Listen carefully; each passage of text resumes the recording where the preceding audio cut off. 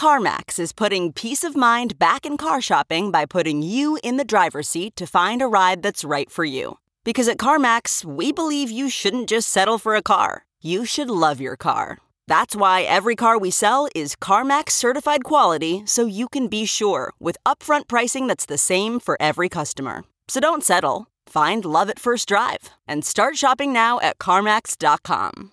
CarMax, the way car buying should be. Okay, picture this. It's Friday afternoon when a thought hits you. I can spend another weekend doing the same old whatever, or I can hop into my all-new Hyundai Santa Fe and hit the road. With available H-Track all-wheel drive and 3-row seating, my whole family can head deep into the wild. Conquer the weekend in the all-new Hyundai Santa Fe. Visit HyundaiUSA.com or call 562-314-4603 for more details. Hyundai, there's joy in every journey.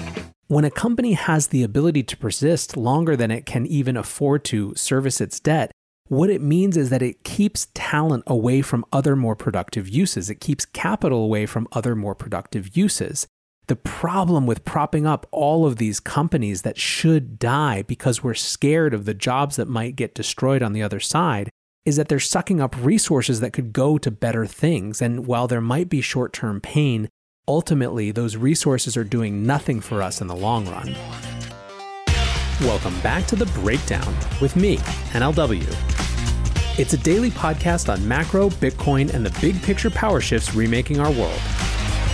The Breakdown is sponsored by Crypto.com, Bitstamp, and Nexo.io, and produced and distributed by CoinDesk. What's going on, guys? It is Friday, August 21st, and today we are talking about the economy's 8-body problem. Now, we're going to get into exactly what that means to have an 8-body problem, but I want to let you know that there's no brief today because this is the type of episode where we're going to touch on a huge number of aspects of the economy, and so it would cover a lot of what I might touch on in the brief anyway. So, brief will be back on Monday just like normal, but today we're just going to talk about this particular and unique characteristic of the current economy. To understand the economy's 8-body problem, we have to go to the origin or the reference point for this term, which is the 3-body problem, which is a problem of physics. In short, the 3-body problem has to do with the impossibility of identifying certain types of predictive patterns of phenomenon that are exerting force upon one another. Now, that is a very dense statement, so we're going to try to unpack it a little bit. And we're going to start with Ben Hunt's write-up of the 3-body problem from an essay that he wrote in 2017. Now, for those of you who are scratching their heads because this 3-body problem sounds familiar, it's the title of a science fiction book which I've seen many claim is the best science fiction book that they've read in the modern era. It's about China and a game theory of civilization and is something that I've seen Naval and many others discuss. I haven't actually had a chance to read it, but obviously now after having done this episode, it looks like I'm going to have to. So let's go to Ben's write-up of the 3-body problem. He writes, "The 3-body problem is a famous example of a system which has no derivative pattern with any predictive power. No applicable algorithm that a human could discover to adapt successfully and turn basis uncertainty into basis risk. In the lingo, there is no, quote, general closed-form solution to the 3-body problem. Imagine 3 massive objects in space, stars, planets, something like that. They're in the same system, meaning that they can't entirely escape each other's gravitational pull.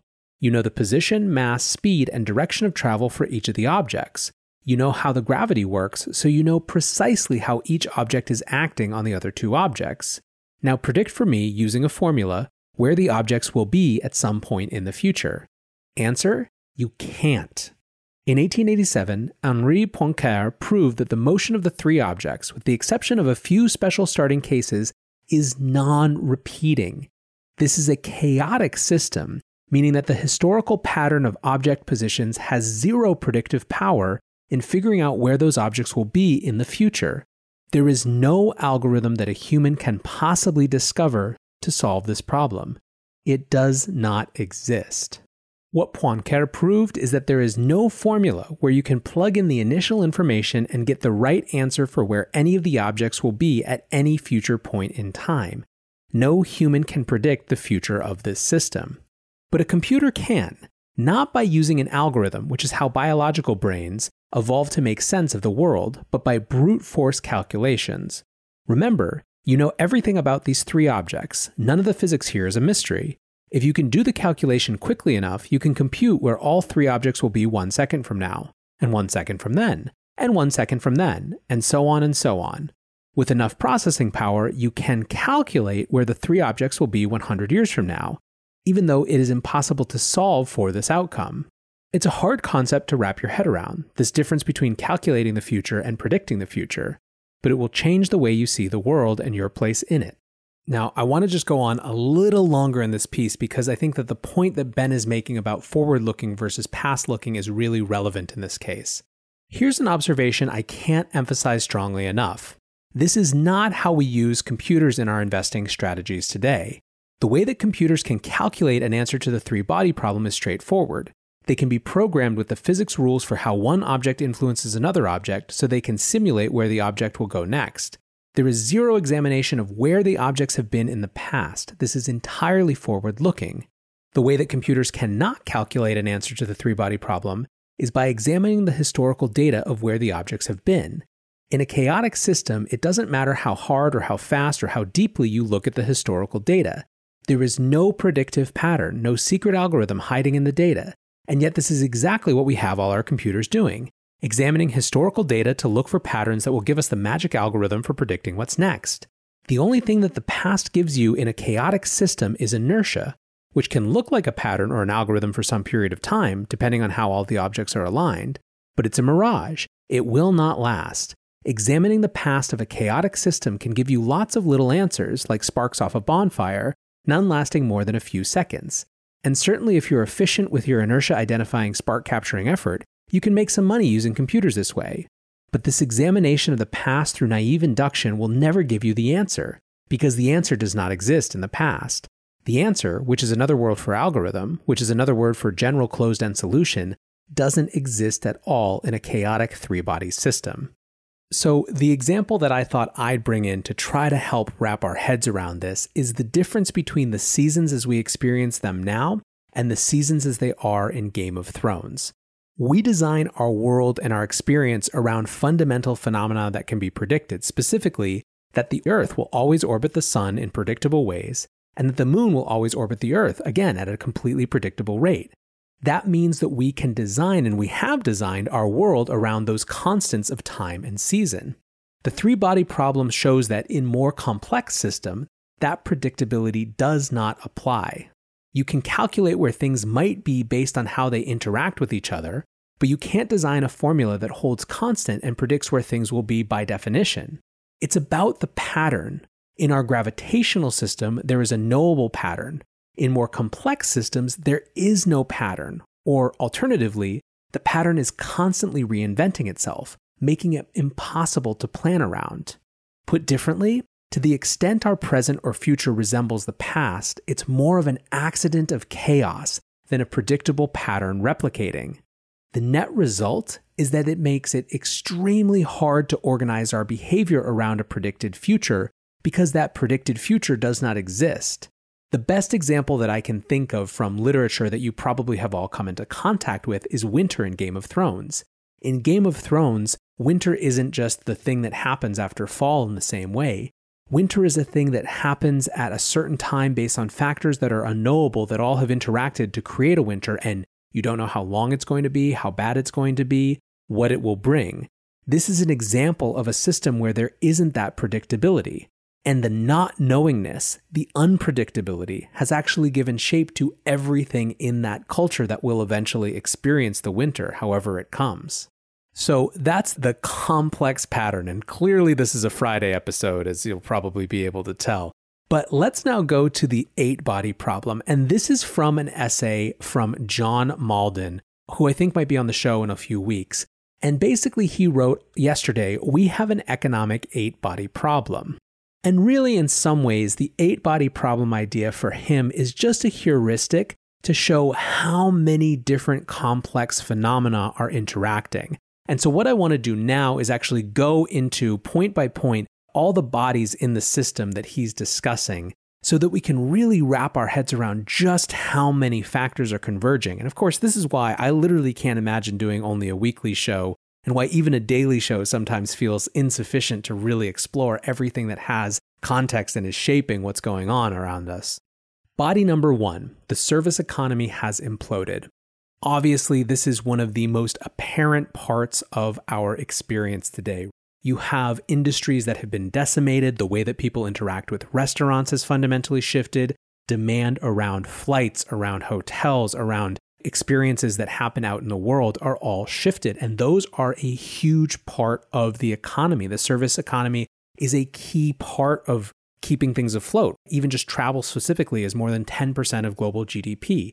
We are experiencing not a short-term shock, but a fundamental demand shift, a demand destruction in many cases, and even where there's not destruction, certainly a wholesale change in many parts of the service economy. We don't know what that's going to mean. We just know that it has a huge and large impact on a wide array of people. Body number 2. We have seen the largest central bank intervention, not just in the US, but in many parts of the world ever in history. This one is obviously at the epicenter of so much of what we talk about here on the breakdown, but I think that the key idea here and the analogy to the three-body problem is the idea of central banks as one of, if not the most powerful gravitational force in the economy. Now, depending on who you ask, that gravitational force is either because it's real or because it's imagined. It may be that the Fed's tool is the monetary policy itself, or it may be that their tool is the ability to manifest their monetary policy or the behavior that should come from monetary policy by pure force of perception that they have that power. Whatever the case, the thing that I think Mauldin is recognizing that I think is right on is that what we consider normal in terms of central bank involvement in the economy has certainly shifted in fundamental ways. How that will shape how other bodies in this ecosystem change is yet to be seen. But one thing's for sure is that it is having an impact. And when people are so gobsmacked by the difference between the markets that are racing to new all-time highs and the economy, which is still languishing at a 10% plus unemployment rate, you can see that this gravitational force of central bank intervention is one of the bodies that make up this complex melange that is our economy.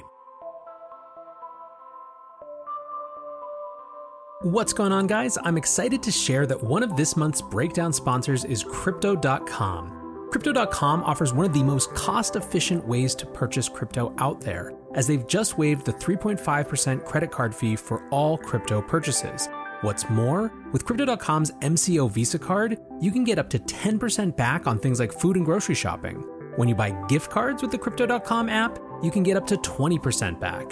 Download the Crypto.com app today and enjoy these offers until the end of September.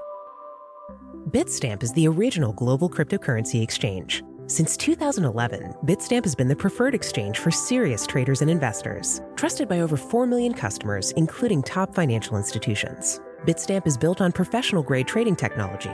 Their platform is powered by a NASDAQ matching engine, and their APIs are recognized as the best in the industry. Download the Bitstamp app from the App Store or Google Play, or visit bitstamp.net/pro to learn more and start trading today.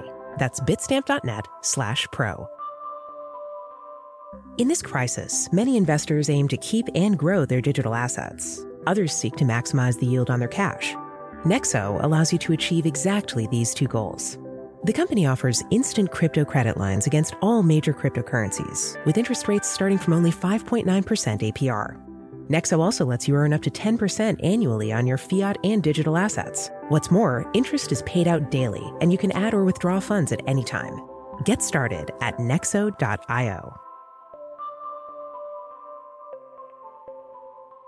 Body number 3, Federal Reserve policy and to some extent government policy has short-circuited both Schumpeter's creative destruction and moral hazard. He goes on to say companies with the lowest rated junk bonds are refinancing their debt at lower rates. In some cases, that means we are keeping zombie companies afloat. Zombie companies are basically companies that not only can't pay back their debt, but can't even afford to service their debt. They can't pay the interest on their debt from their revenue and profits. These companies are net drags on our entire economic system because they keep things afloat that simply should die. And this is the creative destruction cycle that he's talking about. When a company has the ability to persist longer than it can even afford to service its debt, what it means is that it keeps talent away from other more productive uses. It keeps capital away from other more productive uses. The problem with propping up all of these companies that should die because we're scared of the jobs that might get destroyed on the other side is that they're sucking up resources that could go to better things. And while there might be short-term pain, ultimately those resources are doing nothing for us in the long run. Body number 4, global trade is beginning to implode. This is a longer-term factor than just the COVID-19 crisis, but certainly it is exacerbating things. We've seen a turn away from global trade for the last couple years, and there is now a narrative alignment that has a shift to protectionism and tariffs. Certainly the best example of this is the larger US-China trade war and the balkanization of the internet that it is creating. This is a particularly complex body in the global economy because lots and lots of people are, on the one hand, very uncomfortable with the way that China is allowed to both play by its rules but also be fully integrated into the global system, while at the same time being very concerned about a larger shift towards protectionism, towards tariffs. These things don't have a good track record, and it's really going to be difficult to figure out how to thread the needle of returning some parts of the economy back home to domestic manufacturing, while at the same time figuring out how to not entirely ignore a globally integrated world that has created significant prosperity for people around the world. Body number 5. On average, 6 companies with assets larger than 50 million have filed for bankruptcy every week since April. Malden writes, this is going to increase and become a tsunami. Small local companies don't even bother filing because it's too expensive. Every one of them represents jobs. So on the one hand, there's the economic destruction of companies going out of business, but I think the point that I want to hone in on is the absolute destruction and total wipeout of small and medium-sized enterprises in America. This was, like many of the things that we're discussing, a longer-term trend.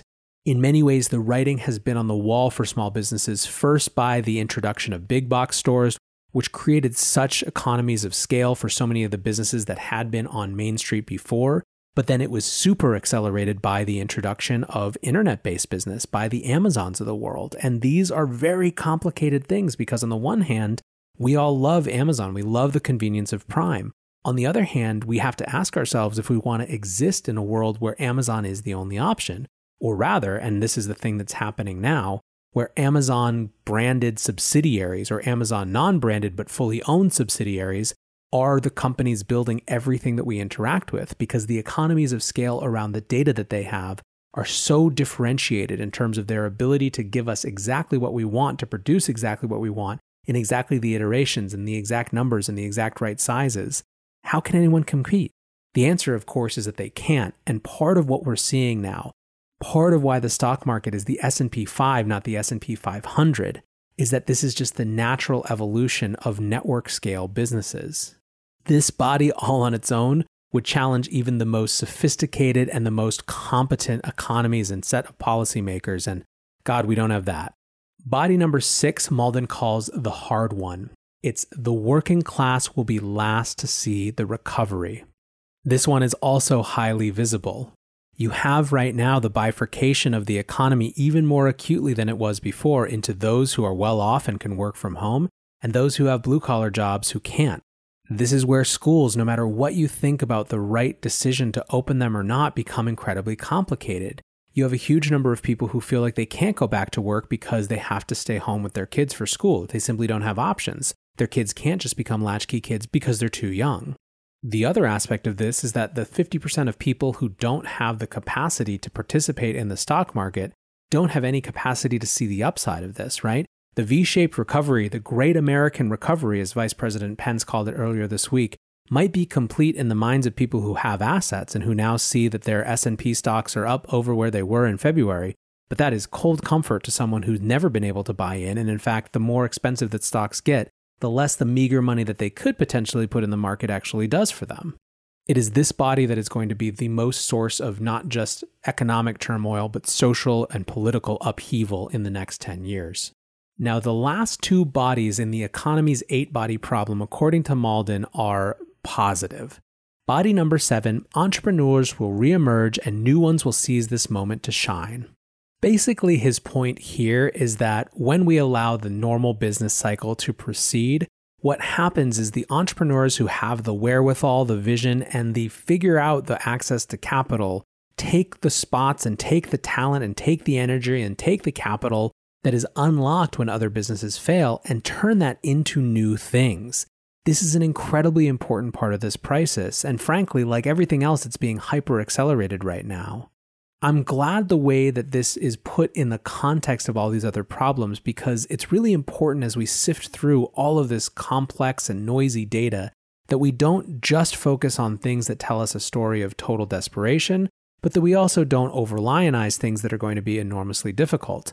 I, like John Mauldin here, feel like there is a huge opportunity on the other side of this for entrepreneurs. We're already seeing people swing into entrepreneurial action around new types of behavior shifts that are in the process of happening, be it homeschooling, be it a move to the suburbs, be it a numerous other things. Entrepreneurial energy is the way that societies reorganize their economies around new phenomenon and new behaviors. And the more that we can do to, 1, get out of their way, and 2, make it easier for them in some way, whether it's capital or something else, the better it will be. Body 8 is in some ways an extension of Body 7, but Mauldin puts it, we are in the midst of the greatest transformation in history. Elon Musk just launched and landed a massive rocket as a test. That is just a very visible example of tens of thousands of new technological revolutions happening all around us. I agree. I think we sometimes forget just how much is happening. In fact, in some ways, part of what's so challenging right now is that the pace of change is far more than we can really handle in some ways, certainly as not just as individuals, but as societies. That pace of change is stretching us to our very limits. However, if we reorient our framework and we accept that we are in a moment of transition, and in fact, that transition and acceleration of change is simply the new normal, it can allow us to build different types of habits and different types of expectations that can allow us to thrive, to be more resilient, to be ready to maximize the potential for moments of great shift, these liminal moments, these in-between moments. In this way, we might become an anchor force in the system around which other parts of the system organize. And this, I think, brings me back to the point that I wanted to conclude on. In many ways, the outcome of the 3-body problem is that we have to shift our thinking from finding a predictable pattern that algorithms can view and understand and make predictions on the basis of. We need to shift to start calculating specific outcomes, right? Specific inputs of data that come up with specific outputs based on those factors and those factors alone. That's one theory. That's one possibility. However, another is to instead simply reject trying to predict and instead to try to shape. In a world where there is no organizing pattern to uncover and design around, it becomes much more rational to try to become gravity, to exert the gravity on the system and drag it to where you want it. This is the battle for self-fulfilling prophecy that I always talk about around narrative. The desire to try to shape narrative and leverage narrative to bring the world where you are is a hyper-rational response in the context of a world where we recognize that there is no easy pattern to predict where we're going. Every time you see someone try to drag people into their worldview, regardless of what the historical input says, recognize it as a recognition of the chaos that rules the system. In a world of chaos, be the constant. That, in some ways, is the game. Anyways, guys, I hope you appreciated this slightly different type of episode. I hope that you're headed off to a great weekend wherever you are. Enjoy the last embers of the summer, although I'm sure it'll be hot all the way through September, much to my chagrin. But I appreciate you listening, and until tomorrow, be safe and take care of each other. Peace.